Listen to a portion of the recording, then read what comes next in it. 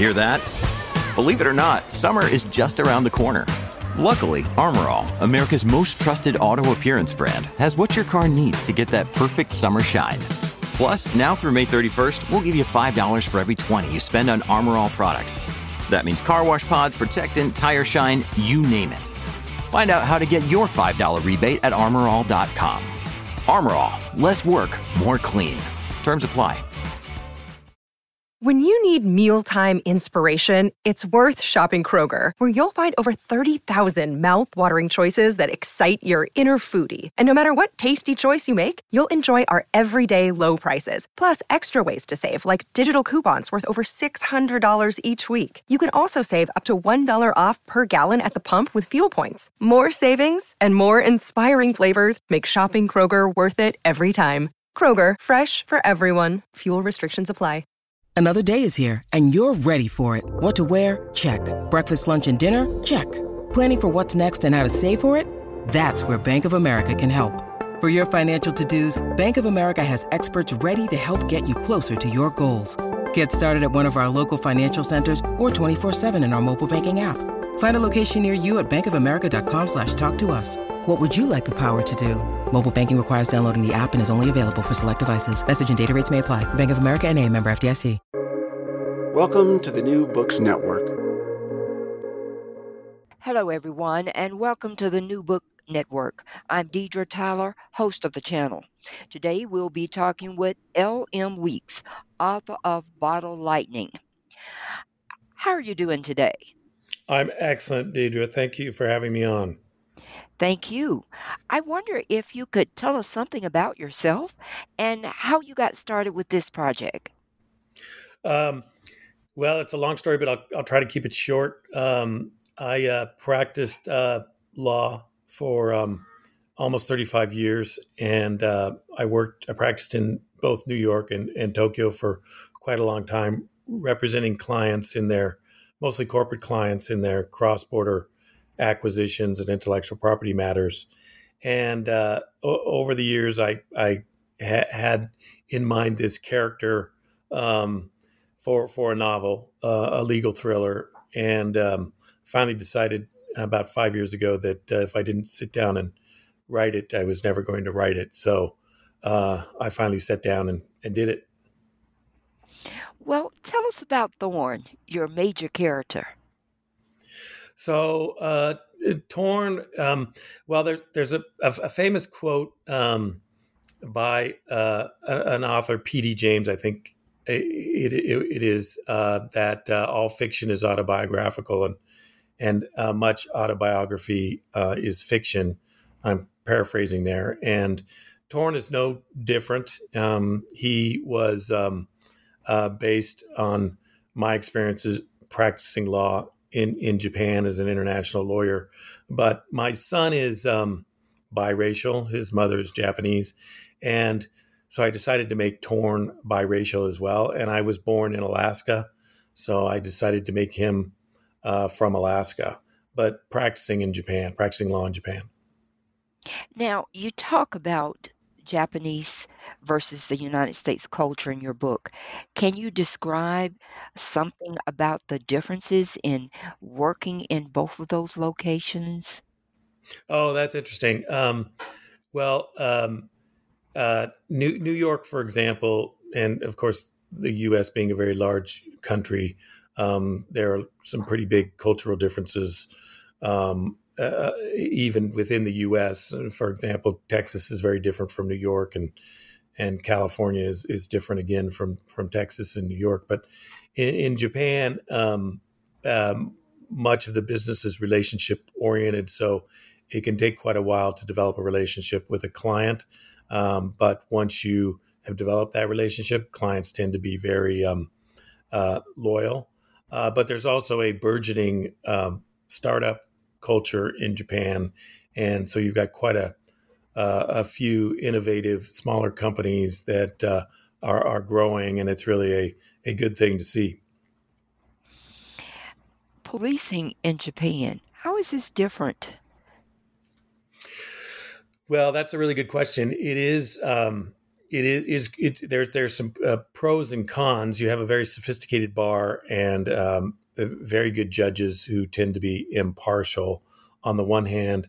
On the other hand, the police can hold you for up to 23 days without charging you, and they can also interrogate you without a lawyer, although things are changing, and more recently they've been allowing your defense attorney to join you in the interrogations. But still, at this point, they can hold you for more than 3 weeks and interrogate you, and that results in most convictions being based upon confessions. Now, that's true in the U.S. as well, but for different reasons.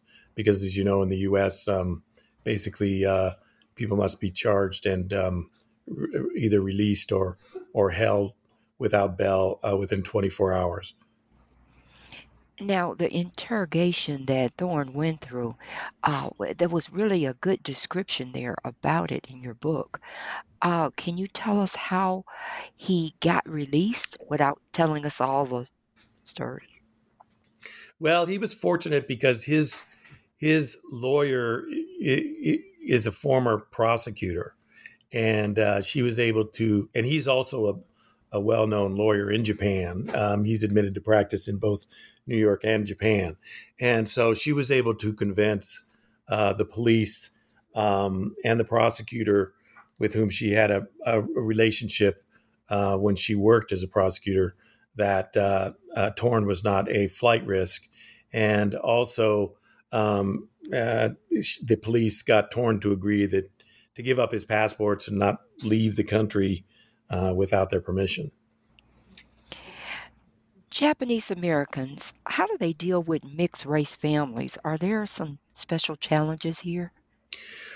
Well, you're sort of betwixt and between. Whether you're in Japan or in the U.S., I think it's easier in the U.S. I think my son living in Japan, for example, he was always trying to prove that he was just as Japanese as the Japanese, and it's really a difficult task. Either people say, "Well, you're not really Japanese because you're one of your parents is not Japanese," or you are Japanese, so you should know better. I think I know a lot of people who are mixed race from different countries. Half French, for example, half Japanese, half American, half Japanese, and a lot of them tend to sort of live in this in a very interesting world that allows them to slip back and forth between, say, the United States and Japan, like a shapeshifter. And my son, for example, can come into New York and immediately transform into New Yorker and realizes how to act, and it's second nature. And it's the same when he's in Japan. You talk about connection, and I thought this was interesting. Do you think that biracial people connect with other biracial people on a different level? I think so, because that's actually quite a good question. I think it's because their experiences are quite unique and to them, and there's not a lot of those kinds of people. Although the number of biracial people throughout the world is increasing, and I think it is the future. I think it's a very positive development. But they sort of have their own code, and only other biracial people can really relate to what they're going through. Why is it so important to have cultural background and experience to write a believable story? Well, it's a good question. You need to have that that sensitivity to the subject matter, and I think that's one reason there's that axiom that you should write what you know, because it does resonate. I think with readers when it's true, and even though I've spent more than half of my adult life living and working in Japan. I myself am not biracial, even though my son is. So I actually had the book read by some beta readers who are biracial before I published it. And I thought I had got most of, if not everything, right. But they still had some very helpful comments that elevated, I think, to a next level of realism. You also talk about renewable energy and technology. How did you do that research? Oh, that's a good question. So I decided that I wanted the technology to be some form of renewable energy, but I didn't know what I wanted it to be. And I was actually fishing in the Everglades when we were overtaken by a thunderstorm, and so we had to hunker down, and we couldn't get to land. We had to hunker down in the bottom of the skiff out on the water while these giant lightning bolts dropped all around us. And I thought, wow, there's a lot of energy in that lightning. And when I got home, I did some research on it and found out that science knows the theory as to how lightning is generated, but not the actual nuts and bolts, the mechanics of how it's generated. And I thought that's very interesting. There's a gray area that I can work in, and lightning is also very cinematic and exciting. And so I thought if somebody could actually figure out a way to generate it on demand in a clean way that's scalable, so you could use it at your home all the way up to a giant power plant, that could solve our energy and climate change issues. You also have a lot of description about motorcycle riding. Tell us about your experience of motorcycle riding. Well, that's a passion of mine. And as an aside, my editor at one point in time, his comment was less motorcycle fetishness. So I actually ended up cutting quite a bit of it before we published the book. But I started motorcycle riding in Japan in the early 80s. And over time, I sort of moved up the chain from mopeds to finally, at one point in time, I had a 1600cc Kawasaki Vulcan, and then later on this BMW 1200 called a K1200 LT, which is just a wonderful motorcycle.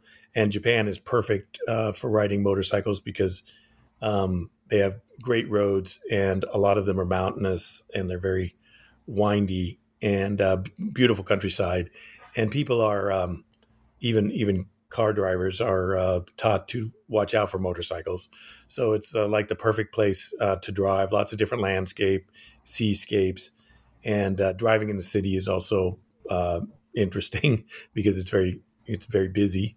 And I just love it. There are obviously risks, but it's very exciting. You also have romance in your book. Tell us about the three ladies in the book.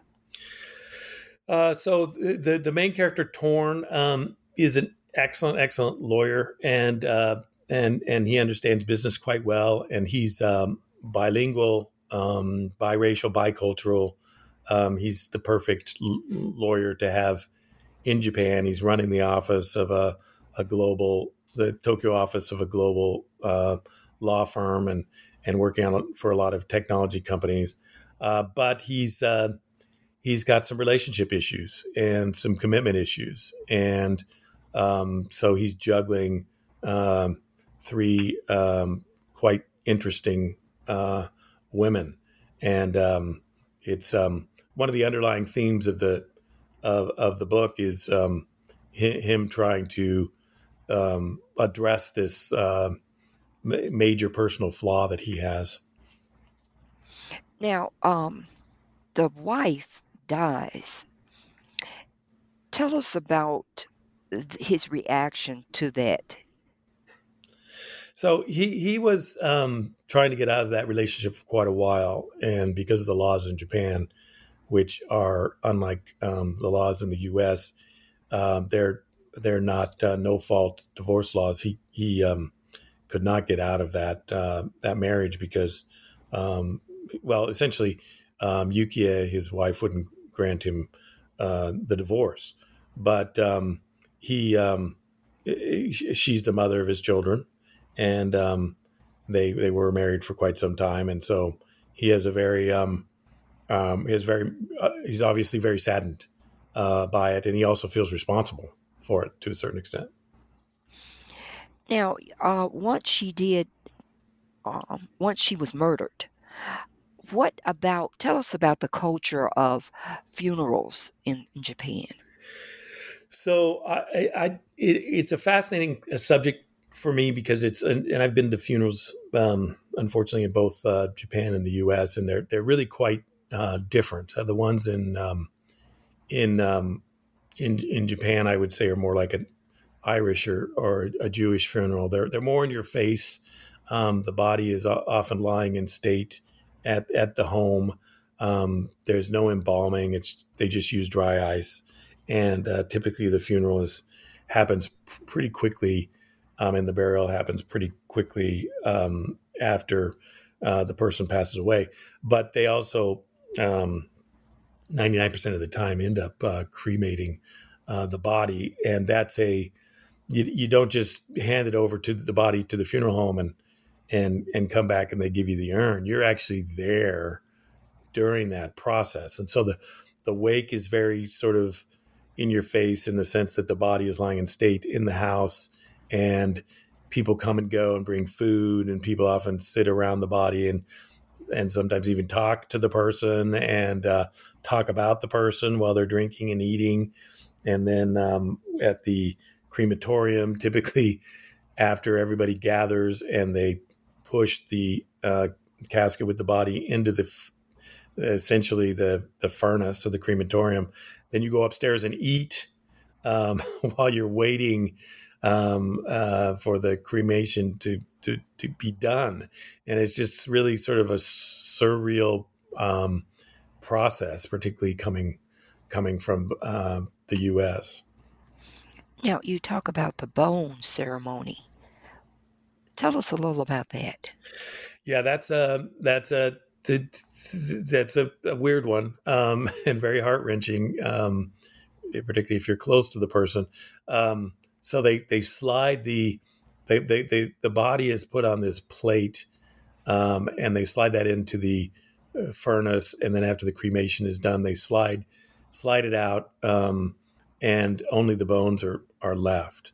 And then the family goes through 2 by 2 with chopsticks, and each pair of family members picks up a bone and puts it in the urn. And that's why in Japan, when you're eating, you never hand food from one person to another, from one person's chopsticks to another person's chopsticks. You always put it on the other person's plate.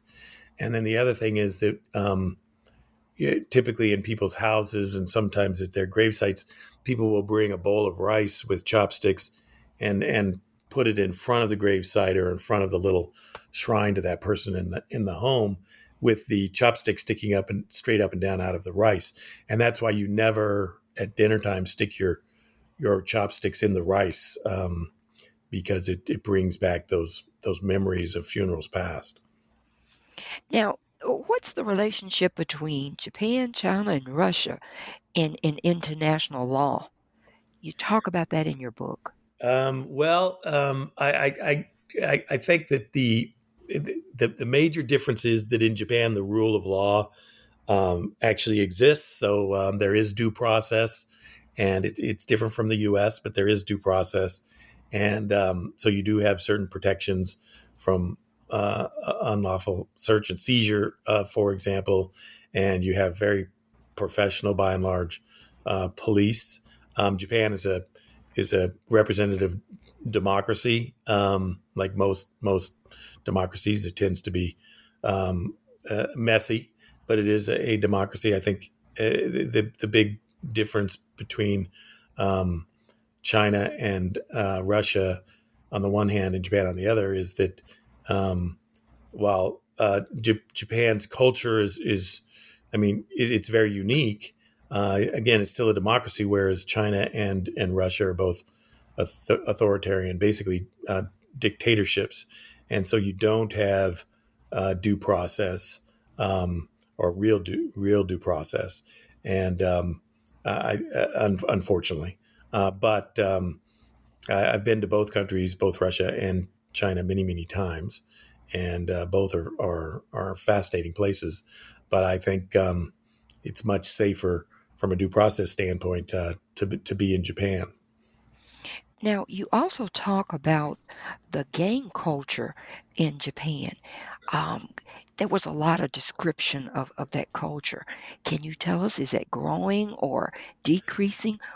What's It's actually decreasing because there's been some real crackdowns, and there's been historically different kinds of gangs. So there's been motorcycle gangs that they call Bosozoku, that's really started in the 60s, and as those people aged, they graduated to what are called these Yankee gangs, which are really sort of over the hill motorcycle gangs, and usually those gangs are pretty benign.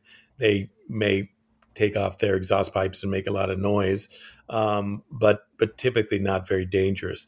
The Yakuza, on the other hand, used to control a lot of illicit businesses, drug dealing, prostitution, illegal gambling, and legal gambling like pachinko is very popular in Japan. Any gun running they controlled, but there's been a lot of crackdowns over the last 30 years. So it's actually been shrinking consistently since the 1980s. You also had that trip to Russia in your book. Tell us about the Russian pilots, the helicopter pilots, and that whole series of how life was or is in Russia. You talk about outhouses. Yeah, the Russian Far East is like the Wild Wild West, or as we call it. I called it in the book the Wild Wild East. The Russian Far East is actually east of what they consider to be Siberia. So it's interesting in the sense that it's east, even further east than most of China. But it's like Europe in the east. So you go to the cities there, and it's all for the most part, other than the native Russians there, it's all Caucasians, or what they call white Russians. But you've got a landmass that's roughly the size of Alaska, Western Canada, and the northwestern U.S. But it's only got 6 million people in the entire area, whereas right across the border in the first state that's across the border, and also this giant river in China, there's 100 million Chinese right there on the border. So it's this vast wilderness area, perhaps the most wild place on the planet. And since there are very few roads, the only way to get from one place to another is by helicopter. And they're building more roads now, but as a consequence, these helicopter pilots really have a lot of power in the Russian Far East, and they fly these just massive helicopters around to deliver people and goods to different places. How prevalent is stealing technology? That has happened a lot, and there's a long history of that going back to basically forever, since humans started inventing things. But if you go back in history to the 19th century, the U.S. was accused of stealing, for example, railroad technology from the UK, and then after World War II, there was a fair amount of, shall we say, adoption of technology by the Japanese. Many U.S. companies would call it stealing or trade secret theft. And then when the Chinese after they adopted capitalism in the 1980s, they started forcing technology transfers from foreign companies coming into China to do business. And in addition to the forced technology transfers, some Chinese companies actually engaged in outright trade secret misappropriation. I even had clients who had facilities, research facilities in countries outside of China that suffered trade secret theft by employees that were hired by Chinese companies to steal some technology and transfer it to them. So it's been rampant, to be honest. I don't think that should be a surprise to anybody, but there's been a lot of it over the decades. So, do you believe that there are countries or companies that will be willing to murder someone just to get this technology?